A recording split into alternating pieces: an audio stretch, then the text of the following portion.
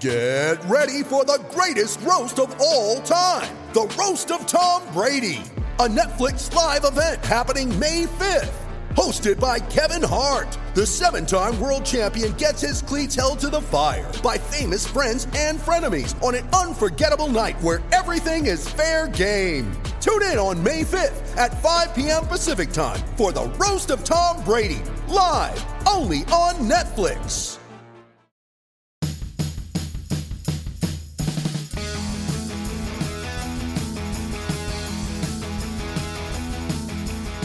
Hello and welcome to the Giant Splash podcast. I'm your host, Chronicle Giants beat writer Susan Slusser, and our guest today is Giants bench coach Kai Correa. Kai, welcome to Giant Splash.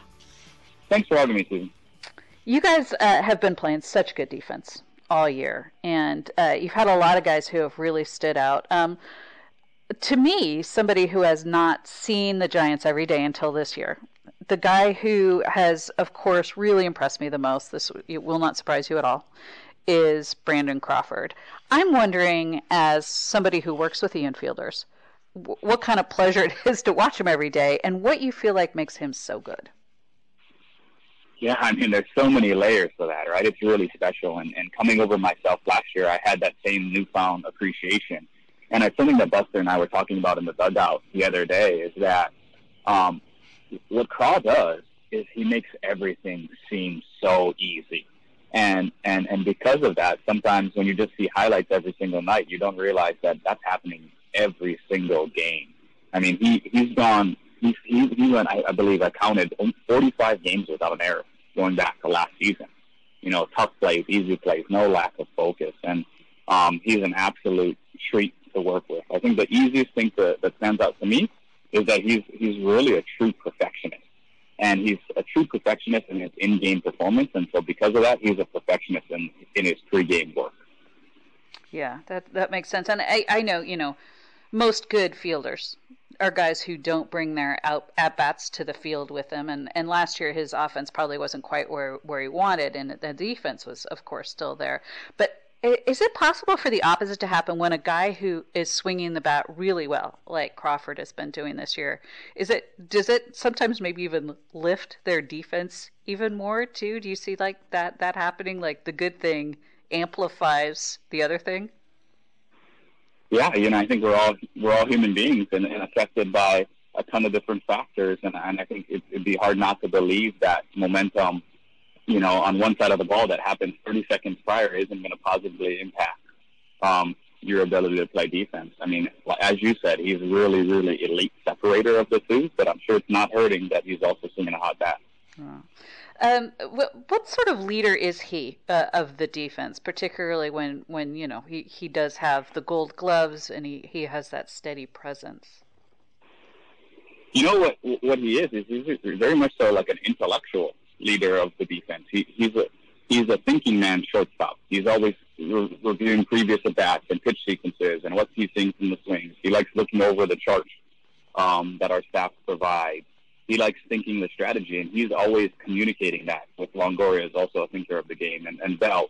He's always communicating with Doobie on the nights where they're paired together and on the nights where he's off and Doobie's in there. And so he's a very, very thoughtful leader when it comes to defensive play.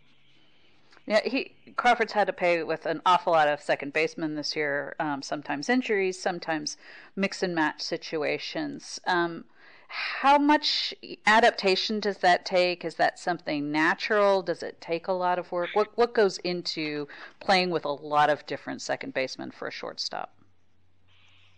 Yeah, I think specifically because he's so thoughtful in terms of communicating with his partner and helping both he and his partner be in the right positions and talking through different scenarios before they come out, it makes him particularly prepared to play with multiple second basemen over the course of the season, which is excellent for us based on how we've used different second basemen and the injuries we've had to overcome.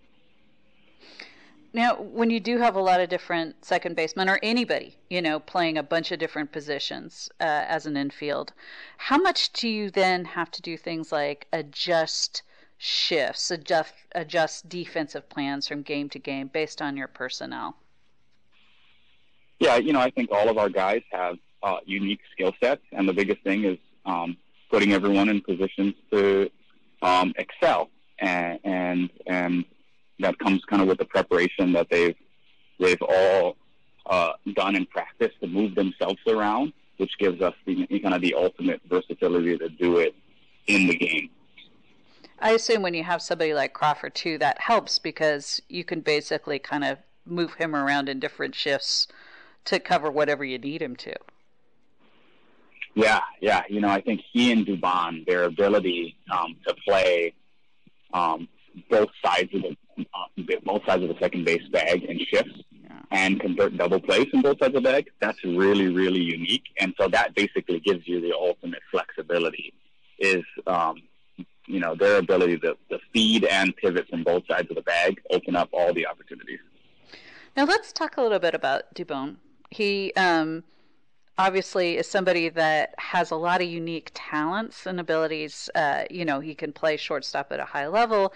He also showed last year he can play center field at a more than adequate level. But even he has said, he can be a little mistake prone.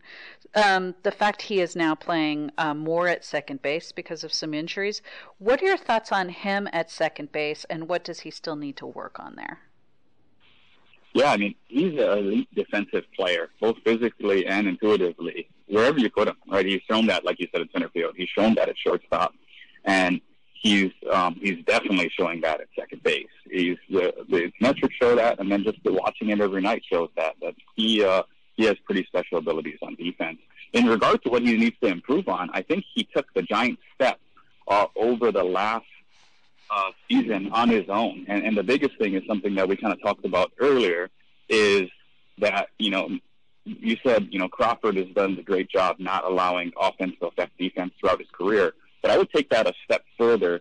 In the major leagues, it's even harder to not allow current production or starting lineups to not affect your defensive work, let alone your defensive play. And the giant step that Doobie has done is, regardless of whether he's in the lineup or not, regardless of where he's playing on a given night, regardless of how he's hit in recent days, he's out there doing defensive work at multiple positions every pregame. And that's a giant step forward in his career, and it shows the commitment he has to be an elite defensive player, and then in turn it's led to great results. And so I think that's what people are seeing, or just what happens, after 6:40 every night. But people aren't seeing what's happening at 4 o'clock, and his commitment to improve his throwing in collaboration with the pitching group and to be prepared to play all three of those spots. It's quite impressive. Well, Sunday he had a really spectacular defensive game. He makes a play in foul ground, and then he also had that amazing play where he fakes a runner back to first and then turns and throws to third and gets the runner at Frazier at third in Pittsburgh. How did you see that play? Because that was something that seems like you're probably not going to work on it a ton, and really takes strong instincts. Yeah. Whenever you see a player make that type of play, Doobie made one in the first year when he got called up in 19. That was, in 19. It was a similar play, if highlights, if my memory of highlights are correct. And Carl's made a handful of plays like that in their career. What that is anticipation. To me, more than anything else, is that the thought process is, if this unfolds a certain way, I'm going to do this, he's going to do this, and then I'm going to do this as my counter move. There's no way you can execute something like that without that anticipation. And that's what he does that makes him really special, is that he recognizes in baseball, outs are everywhere. And if you anticipate, you can find a way to get one in conventional and unconventional ways on nearly every play. Where do you think he still needs some work? What do you feel like he needs to do to get to the next level, maybe? Gosh, I would say that he's performing at a Gold Glove caliber when he's out there playing defense. And so that would require to be very, very nitpicky. I think every single player, their ultimate task of improvement comes with not abandoning their routine. And so he's done a really nice job through the back 40 games of last year and into the first 40 of this year. And I think if he continues to do so, it's going to continue to yield the positive results that he's shown. The fact that he's really not playing much center field at all right now, does that help too as he's preparing his infield work? I wouldn't say so, just because he does a really nice job with Antoine and Alyssa is using the batting practice window to prepare for his outfield play on days where he doesn't play outfield. So every single day he does both, and so he's not changed his preparation in any way. That's amazing. He seems like he'd be very fun to work with because the personality, he shows in interviews. He's like, seems like somebody that really has a lot of enthusiasm, smiles a lot. What's he like personally to work with? Well, I think it's something that he and Carl both have in common, and even Longo and Belt a little bit. They have fun taking hits away. They have fun making big defensive plays, and when you have fun playing defense, it makes the early work and the pregame work not work. You're doing something that you love. And so it's exciting for me. I mean, I'm constantly checking my watch pregame, looking at what time it is, getting ready and getting excited to go out there because they make it so much fun. It's fun for us as a staff as well. And so I think what you see is what you get with Doobie. When you see him smiling and laughing and having fun playing defense, he approaches his work the same way. It's a blast, and it's a constant competition amongst those guys. Yeah, do they have kind of like little informal competitions between themselves? What do those consist of when they do that? Oh, yes. Yeah, the guys are always kind of telling themselves in terms of how close they can get to a machine, how firm the ball's coming out, or what throws they can make on the run. And I think that's a really, really healthy defensive structure is when you have older players challenging themselves, when you have Evan Longoria's going about their routines and training at the fringes of their ability every single pregame, it's so easy for younger players to hop in there and want to compete and pick up those positive traits for the older players. We'll be back with more with Giants bench coach Kai Correa in just one moment. But first, a reminder, you can find all of the Chronicles Giants and Major League Baseball coverage at www.sfchronicle.com, and to subscribe, go to sfchronicle.com/pod. You ready? Showtime. On May 3rd, summer starts with The Fall Guy. Let's do it later. Let's drink a spicy margarita. Make some bad decisions. Yes. Audiences are falling in love with the most entertaining film of the year. Fall Guy. Fall Guy? Fall guy. That's what the poster said. See Ryan Gosling and Emily Blunt in the movie critics say exists to make you happy. Trying to make it out? Nope. Because I don't either. It's not what I'm into right now. What are you into? Talking. Yeah. The Fall Guy. Only in theaters May 3rd. Rated PG-13. Another guy who's been playing a lot of second, in fact, almost every day for a while, was Wilmer Flores. He's got a little bit of a hamstring thing right now, but what are your thoughts on Flores, especially kind of thrust into action the way he was and winding up at that spot almost every day? How do you evaluate the job he was doing there? Oh, I think he was doing a fabulous job, and I think our defensive group would all agree that the best way to sum up Flo, his 2021 campaign, is the phrase "no surprises." He was thrust into action last year. When we had some injuries and had to play some third base, and he stepped up for us, and he had some tough plays and some plays not go his way, and he received some criticism for that. And he came into this year, and he just was always asking questions and always communicating about being prepared to play second, being prepared to play third, and being prepared to play first. And he took that no surprises thought process into his work. And there are a lot of days where he's out on the backfield at spring training, and he's playing second base that night, and he wants ground balls at third because he wants to be ready if something changes in the lineup. And then there's another night he's playing first, and he wants to turn some double plays at second. And so those are the little things he's done to change his routine and make himself ready in the event of a double switch, in the event of a lineup change, in the event of an injury.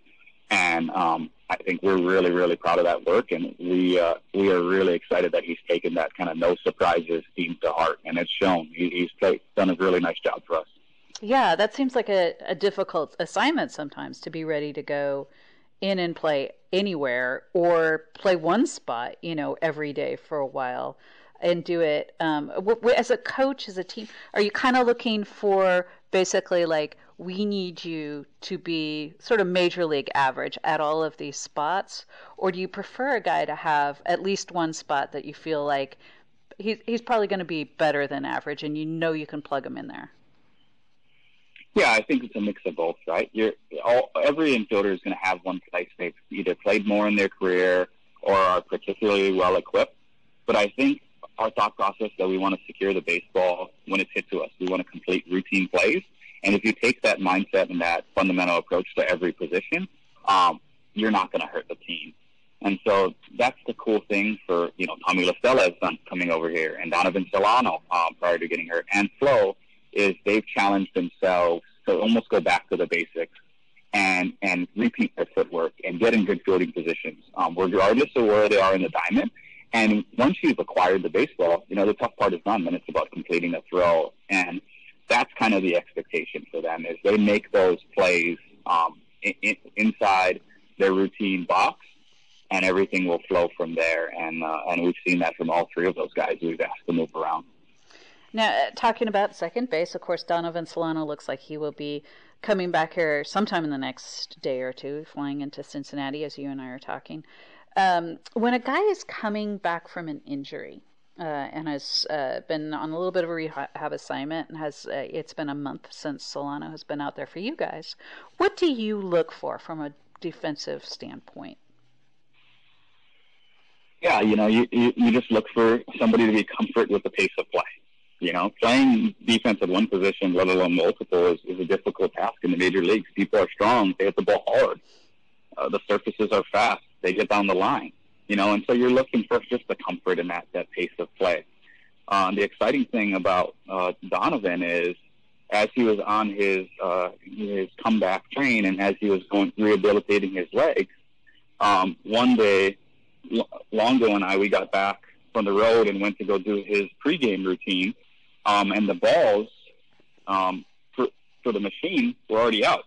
And we were like, oh, that's funny. We put those away when we left. Well, come to find out, Donovan Solano has got, a trainer putting balls in the machine for him so he can do ground balls on his knees and keep his glove sharp. Oh, wow. And so that's kind of the cool thing, is that, you and I spoke early in spring about his improved defense and how he changed his off-season routine. And then to see a guy carry that over into his rehab, it makes you feel more comfortable thinking, oh, that curve's going to be an easier return in terms of coming back from injury. And so another testament to the work that he's done. Yeah, that's amazing. Now tell us real quick, what does do those kind of drills with the balls coming off the machine, especially if you're doing it on the knees? What does that do? Is that reaction time? Is it sort of just quick, being able to make quick movements? What's behind drills like that? Yeah, well, I think the best way to describe a drill like that is to talk about Evan Longoria's work. Right? He's the biggest embracer of that type of work, and he plays third base in the big leagues. And that you got guys who are big and strong, and everyone's trying to drive the baseball nowadays. And so you don't get any slow ground balls over there at third base. You get crazy overspin, you get firm velocity. And so why Longo likes to do it, and why he challenges himself every day, is he wants the spin or the velocity to play greater than what he's going to get that night. So his eyes and his hands are prepared. And so that's really the goal, why those guys like using those activities, and how they've seen it have positive results in the game. Yeah, it's funny because we're kind of going through all the second basemen, and I almost like Longoria and Brandon Belt are almost an afterthought because they're so good. The guys at the corners, it's kind of like with Crawford, right? Not only are they guys who are very reliable, Gold Glove caliber defenders, but they're also swinging the bats really well when they've been in there, and they kind of look rejuvenated. Period in all facets of the game.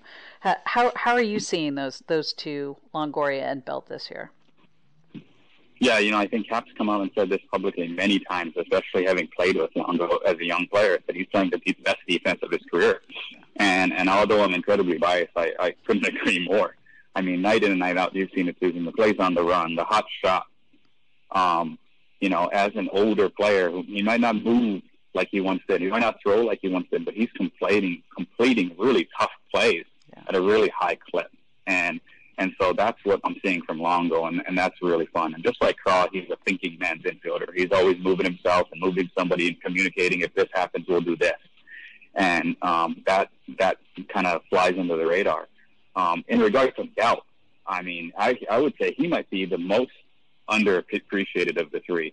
And what you get with Belt is the value you get with Belt, no one sees it, right? It's these little moments where he looks at the batter and he looks in for the sign, and he looks at his card and he makes a deviation. He makes a last-minute adjustment and somebody hits it right to him. And nobody sees that, right? All they see is on the TV screen, the camera goes to Belt and it's the ground ball to him and he flips it to the pitcher.